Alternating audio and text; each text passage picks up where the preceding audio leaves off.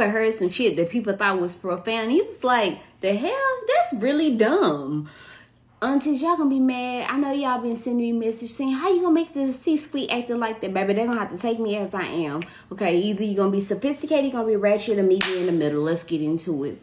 Y'all been paying this whole woman to get paid to get on podcasts and literally demean black women with degrees and money, make y'all feel small, make you feel docile and disconcert you. I use all them words. Go looking up, friend. You ain't too small. Get it.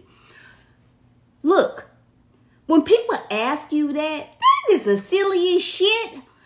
This year alone, I took over 100 black men that were already making money in cybersecurity and told them and taught them how to get more money. My husband, I swooped into the industry I didn't know, and he made over $90,000 more.